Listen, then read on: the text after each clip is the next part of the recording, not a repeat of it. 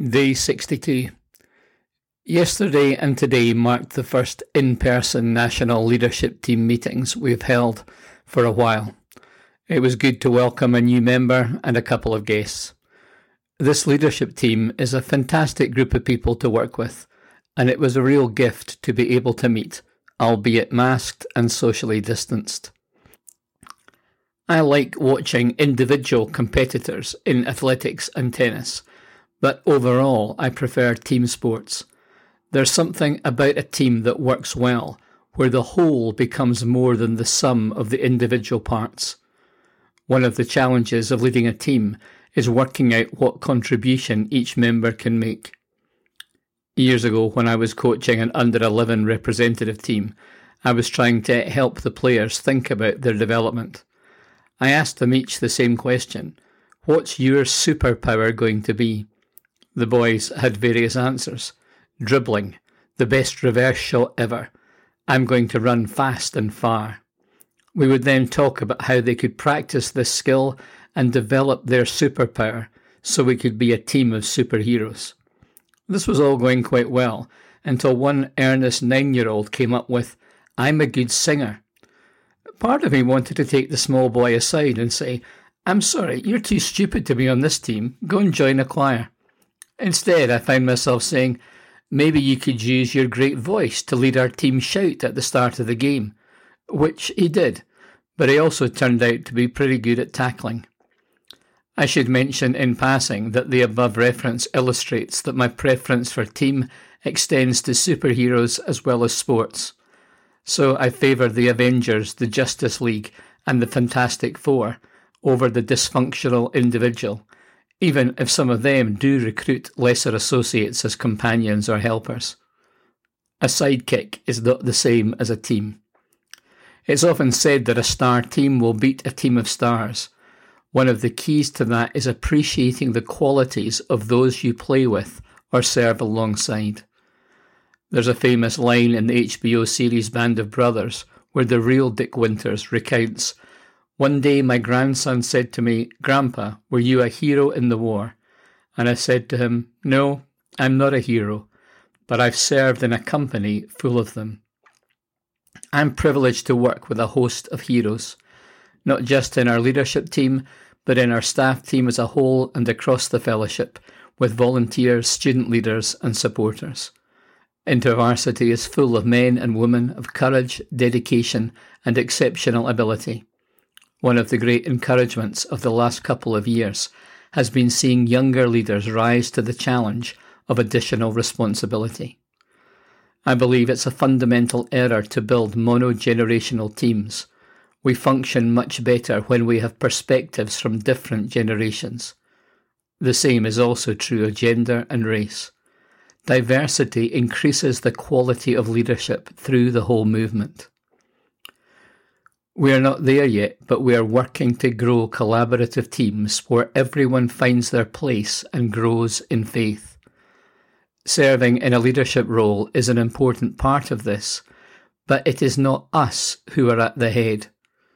Paul, writing to the Ephesians, explains that Christ is the head, and from him the whole body, joined and held together by every supporting ligament, grows and builds itself up in love, as each part does its work.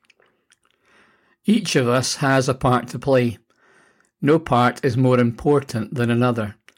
It's not better to be a president than a director, more significant to pastor a large church or a small one, more strategic to be running programs or cooking meals at camp. Leadership is about service, not self-importance, sacrifice, not self-actualization, and it is exercised through love, not power. It's only when each part works as it should that the whole body is healthy and flourishes. Growth happens when we appreciate the connections and value every part. I believe this to be true locally, nationally and globally. There is no person whose contribution is not vital to the growth of the body.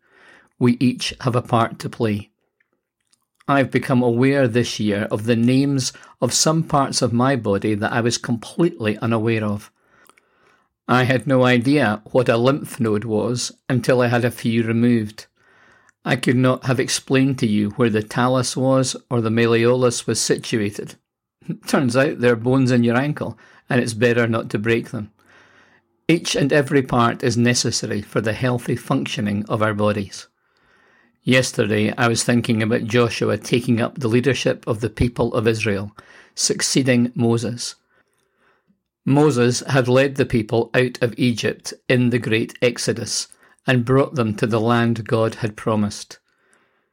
He sent 12 spies into the land, but only Joshua and Caleb spoke positively about entering the land. The lack of faith fueled by the other 10 led to 40 years in the wilderness.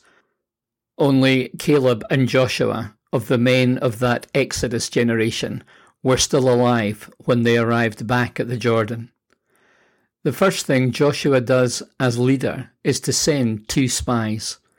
He has learned from what happened the last time and selects a smaller team.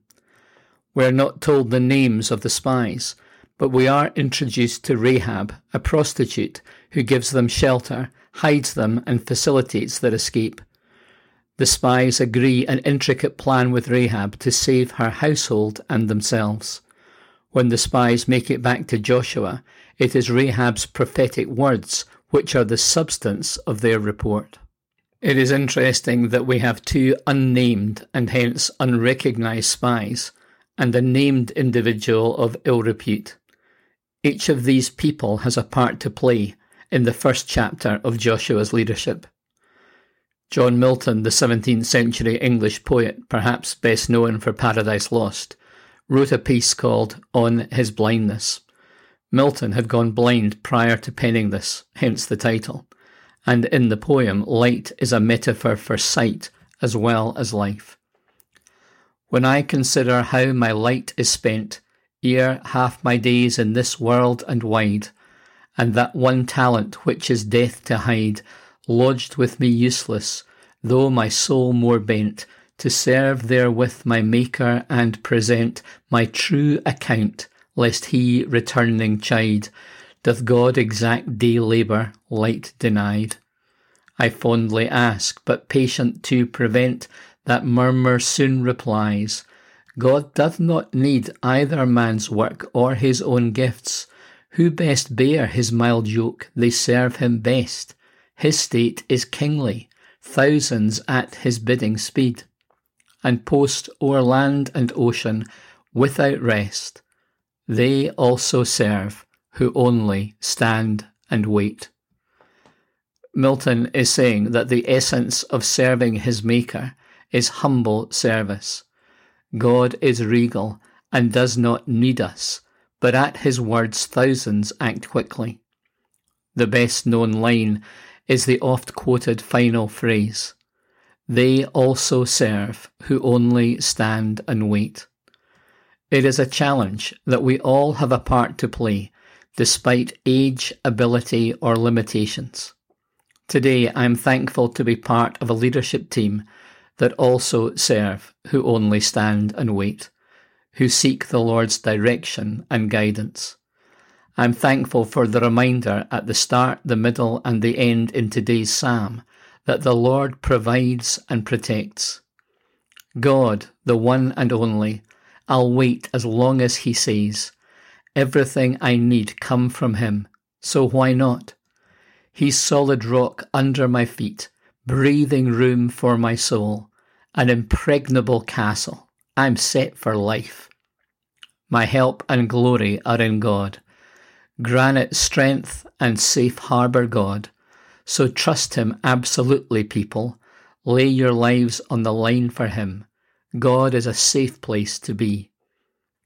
God said this once and for all. How many times have I heard it repeated? Strength comes straight from God. I pray these things would be true of us together.